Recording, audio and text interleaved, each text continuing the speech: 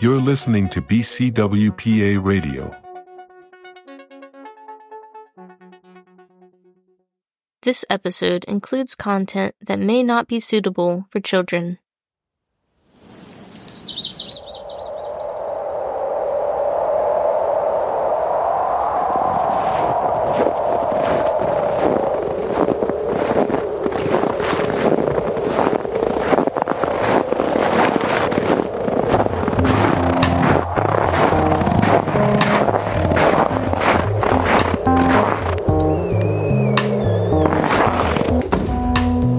Welcome back to the cabin, friend.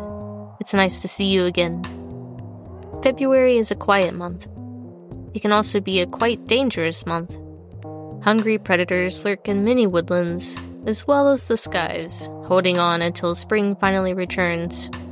February, likewise, sees the wakening of a particularly dangerous, short-lived fae. But in some places, it's the time that monsters wash ashore. Today, I'd like to tell you about the Loðsilungur.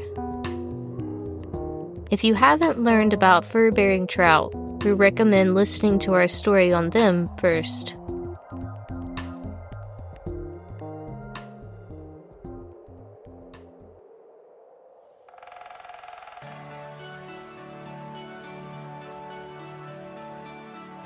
I'm Ballyraven. And I'm Lycan. And we work for the Ballyraven Cryptid Wildlife Protection Agency. BCWPA for short. With members from across the globe, we collect strange and sometimes unsettling stories. Discover what's fact or fiction. And share it all with you. Join us in the field as we research the world's rarest creatures and phenomenons.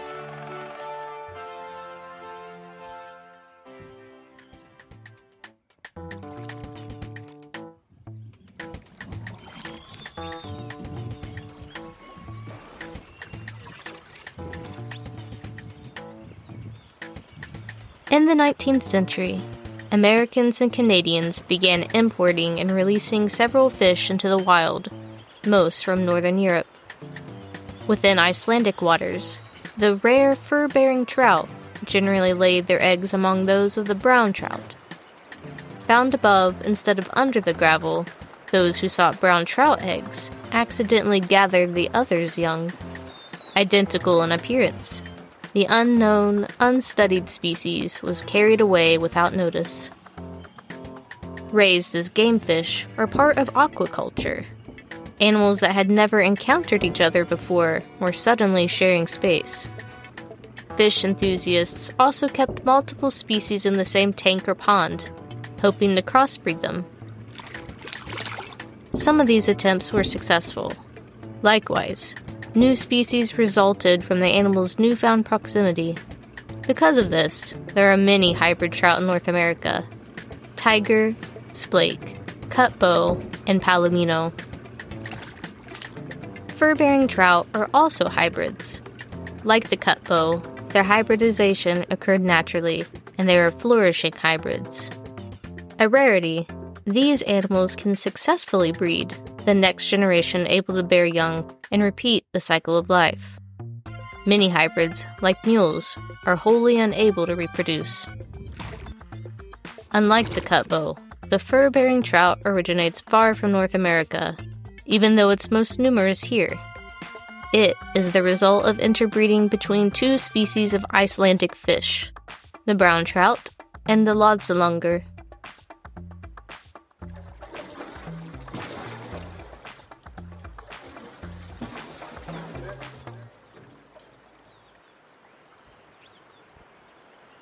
Born in freshwater, some brown trout migrate once they reach maturity. Traveling to the ocean, they enter a sea trout phase. Their internal and external bodies transform as they swim into salt water, growing larger and silvery. The animals have migrated, morphed this way in the past, and continue to do so today. A couple thousand years ago, their migration matched the spawn of another fish. In the North Atlantic Ocean, year after year, the shaggy and brown trout crossed paths. Breeding off the coast, female Loðsilungur released reproductive hormones into the waters. The chemicals initiated a frenzy of spawning activity in males of their own kind, and within the migratory males. Fighting against the larger, more aggressive Loðsilungur, few reached any eggs, but those that did produced hybrids. With only a dozen or fewer fertilizing eggs each season, hybrid populations gradually rose. Over time, brown trout's migration and the location of the shaggy trout's spawn changed, ending their period of reproductive intermingling. Today, the two can still be observed swimming in the same area or even cluster. As their spawns take them either inland or deep into the ocean, interbreeding no longer occurs. The fish's short rendezvous produced a community of viable, shaggy brown trout. They eventually became a distinct species, the fur-bearing trout.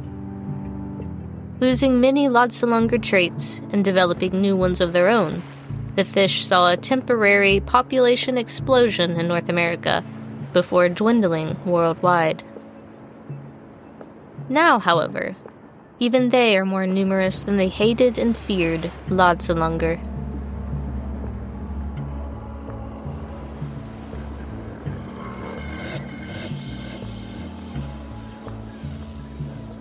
According to legend, the Loðsilungur suddenly appeared in our world and overran rivers and lakes.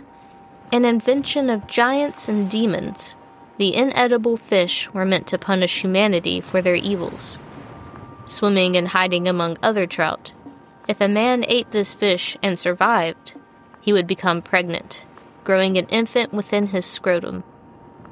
In 9 months, the genitals would be cut to free the child. This, however, has not been observed in modern times, but has remained a part of Icelandic folklore.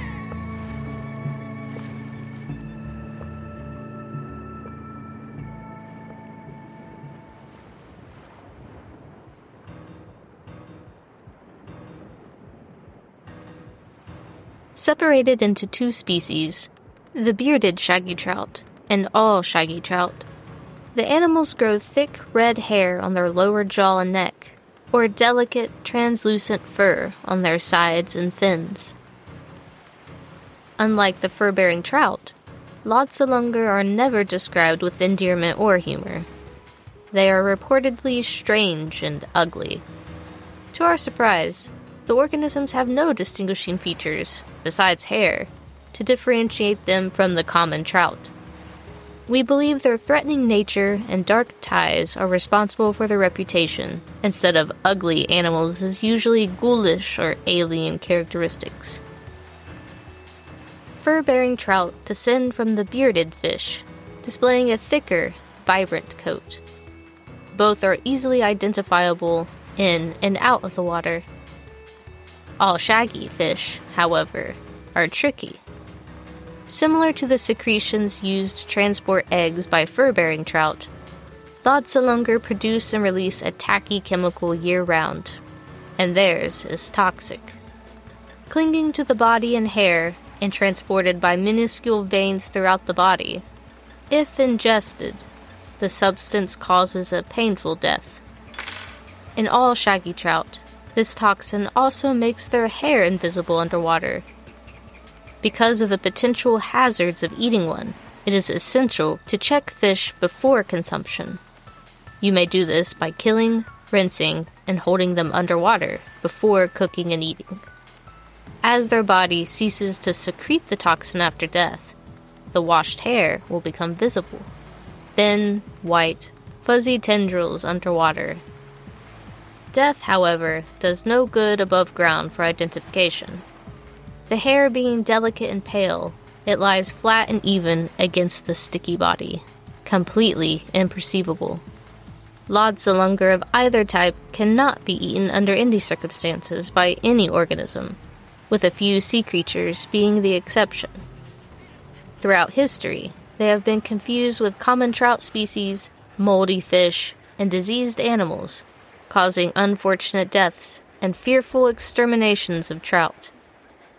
Documented cases of Loðsilungur consumption have exhibited a 100% fatality rate. Here are a few notable cases found by Lichen. There was a tragic group poisoning that occurred in 1692. The inhabitants of Graf Farm were found dead by neighbors around a table with a half-eaten, fully cooked trout. Then there were two brothers in a hunting lodge near Gustafan Lake. They both died with plates of trout on their knees. The last incident was the most notorious. It was the poisoning incident of Kaldrani Farm, where an entire household were killed by a meal of the Icelandic trout. Only one young girl had no appetite at the time and avoided a terrible death.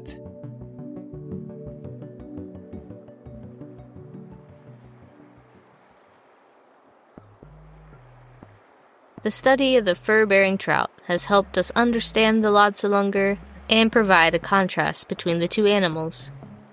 Fur-bearing and shaggy trout are often lumped together and treated as interchangeable terms for the same organism, which is simply untrue. Both differ greatly from the other. Aside from different hair growth, Loðsilungur grow fur as juveniles and keep it their entire lives. It is thought that the fur-bearing trout exchanged a permanent coat for growing hair all over their body. Fur-bearing trout rarely venture out to sea, breed only in fresh water, and no longer display red in their fur. These animals are non-toxic and have been safely eaten, though they were described as having a stringy, unappealing texture.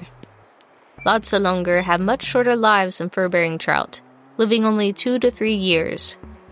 When compared to the fur-bearing trout, it is thought that their briefer lifespans may be due to more rapid maturities, aggressive mating practices, dangerous hatcheries, stresses put on the body by chemical and hair production, and their larger sizes. After mating in February, a third or more shaggy trout perish, either from injuries or overexertion. In the middle or latter part of this month, they are known to wash ashore. They are not scavenged as other fish, though, creating a foul scene. For an unknown reason, the animals continue to thrash after death. Even once their flesh visibly deteriorates, their bodies may flop weakly or wiggle their fins. Their death throes lessen over time, are strongest on the first day, and can last up to a week. Canines and birds never fall for this trick, though. In fact, they refuse to dwell near Loðsilungur corpses, sensing a danger invisible to others. In modern times, the number of shaggy fish washing ashore is less than 10 per year, a sign of the population's dire circumstance. While a lessening danger is typically a positive thing, it is sad to possibly see the end of such a strangely captivating and mysterious fish. If you'd like to learn more about these animals, visit the Ballyraven Cryptid Wildlife Protection Agency website, or ask one of the staff a question at In the Field Pod on Instagram. A special thank you to Hole Dweller for allowing us to use his song, Departing Dwilland at Sunrise, as In the Field's theme song, and to the Ballyraven patrons who helped make the show possible: Madeline Odell, Layla Lutweiler, Rick Belcher, Kimberly Nichols, Ede Daniels, Anthony Ferris, Agus Mercado, Conjure Dust Designs, Claire, Cryptid Clyde, Tanya Downing, Julia Teague, Matthew Shang, Shelby Fulton, Donovan Scherer, Heather, Tracy Puckett, T. Carter Ross, Ronald Miller, Daniel Berry, Michael Shang. If you would like to learn more about cryptids and support my work, check out Ballyraven on Etsy or Patreon for cryptid field studies and prints, and visit our website, the Ballyraven Cryptid Wildlife Protection Agency, for cryptozoological information. Do you have a story message us at inthefieldpodcast23@gmail.com or on Instagram at inthefieldpod. If you like the show or would like to tell us what you think about it, please leave us a review on Apple Podcasts or Spotify. Thank you so much for listening.